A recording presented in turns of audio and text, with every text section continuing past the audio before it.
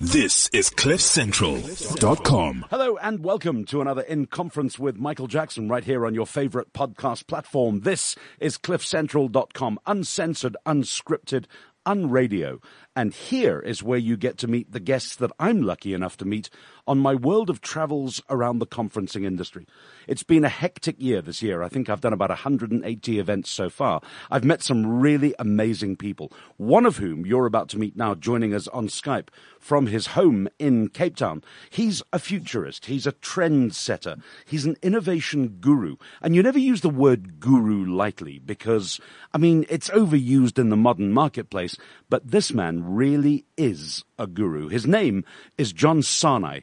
And I've watched him do some work around the conferencing world, impressing clients like you cannot believe, talking about culture, trends, and innovation. And it's a joy to have him on the program with us. How are you, sir?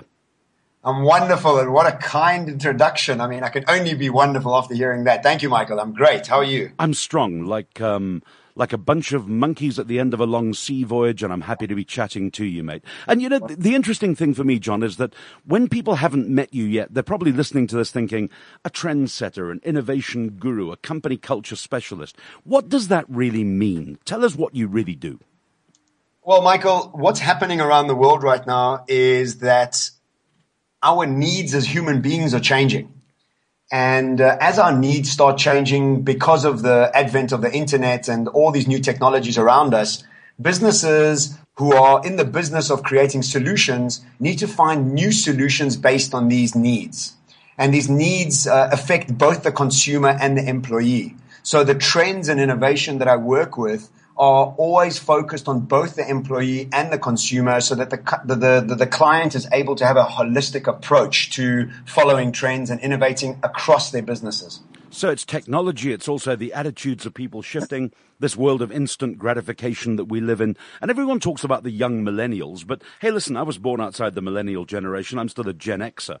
But even I'm kind of up to date. I mean, we're talking on Skype now. This is a podcast platform.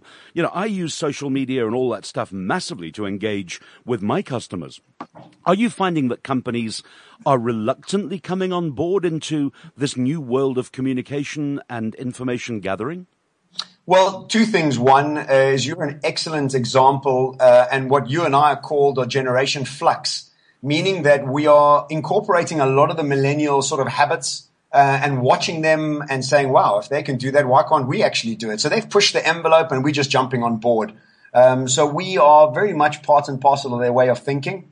Companies who are working with me, you get two very clear different sets. First set of companies are the ones that are in pain. The companies that aren't able to hire staff, and that's happened quite a lot recently, is companies are struggling to get any sort of millennials wanting to work for them because the company is just an old sort of way of thinking. And another type of company I work with is a company with a visionary CEO that understands that his skill set isn't allowing him and his board to really understand the future as it's coming to them because it's coming at them at an exponential rate. So companies are jumping on board either because of a visionary CEO or because of real pain that they're feeling. People say that job descriptions of today didn't really even exist a few years ago. Your job description is a classic case in point as a trendsetter, futurist, culture specialist. How did John Sanei become all of those things?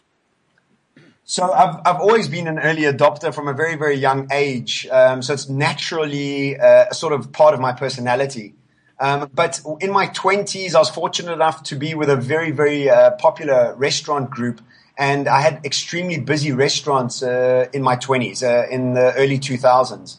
And what that really helped me do is define and understand company culture within these restaurants. I mean, some of my restaurants were 400 or 500 seaters, so culture was paramount. And I understood that really with clarity and with depth. And then as I turned 30, I declared bankruptcy. And because of my bankruptcy and the journey I did with that, I understood how I wasn't innovating in order to have stopped my bankruptcy. And I really started to discover that I wasn't watching the trends. And because I wasn't watching the trends, I wasn't able to innovate. So trends, innovation, and company culture are all based on my own experience of being in business for the last 20 years. Were you guilty of doing the same old then when you didn't do terribly well in that restaurant industry? As you say, you declared bankruptcy. What was the biggest problem? Well, you see, with most businesses is we master something and then we're scared to change that master. that mastery. And that's exactly what happened to me. And I see it across the board, from the banking industry to the mobile industry to the insurance industry, all of which I work with, is that they've mastered the old, and those are the people that are most fearful of the future.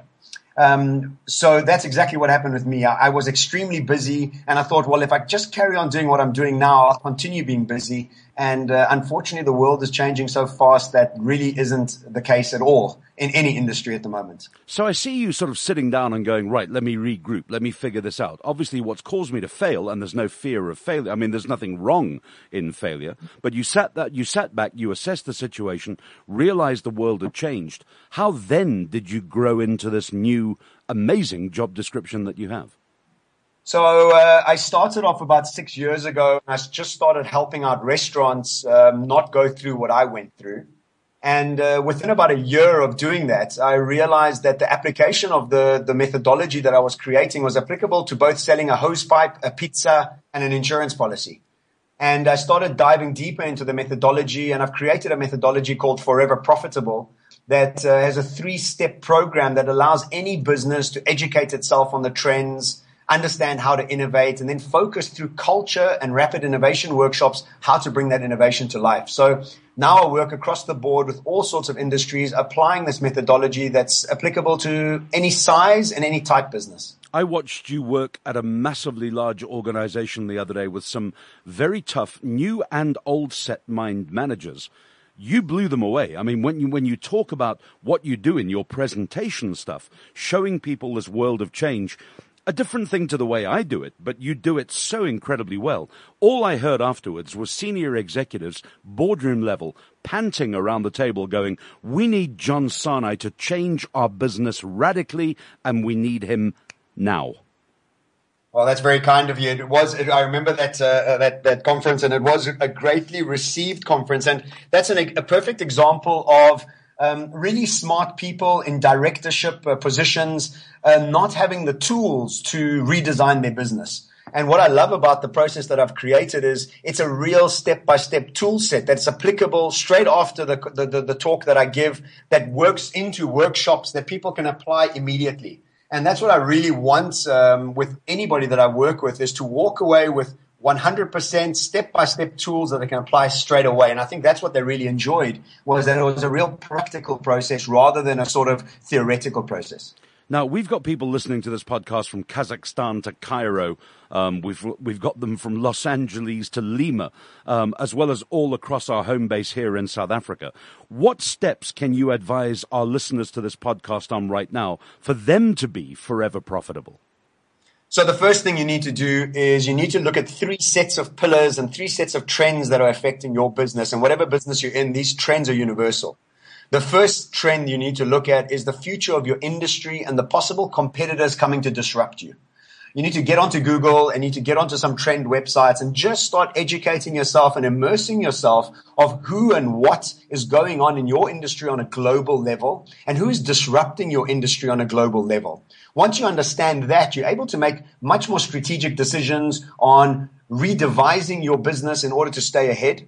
The second pillar you need to look at is the future of the employee you're going to require in this new future business. As you mentioned a little bit earlier, it's really important to understand that the skill sets required to move your business forward are most probably different to the skill sets you're hiring presently. And the third trend pillar you need to look at is the future of your consumer. You know, the needs of our consumers are changing at a rapid pace. And if you're understanding the needs of your specific consumer group, you're able to redesign your business in lieu of their new needs with staffing your company with the new skill sets required. So the 3 pillars are the future of your industry and your possible competitors, the future of your employee, because without the right employees, you're not going to have a business, and the future of your consumer. So just on a side note, McKinsey's and Deloitte's have a study out at the moment, a report out that says that 50% of the world's working population by 2020 will be freelancers. Meaning that if you have a company and you want people to work for you, you're having to create a phenomenal culture to even attract the right people to come work for you, because most probably they want to be freelancers and not really be tied down. So understanding the trends for staffing and employment engagement is a massively important thing to look at as well. Now, I get that from a business owner's perspective, John. What happens if you are an employee yourself? Do your 3 foundation principles still apply? Well, no. As an employee, you've also got to look at what sort of skill sets you have and how relevant they are in this world. And if they're not relevant, get yourself skilled up really quickly, because if you're not relevant now, trust me, you're going to become a lot more irrelevant moving forward.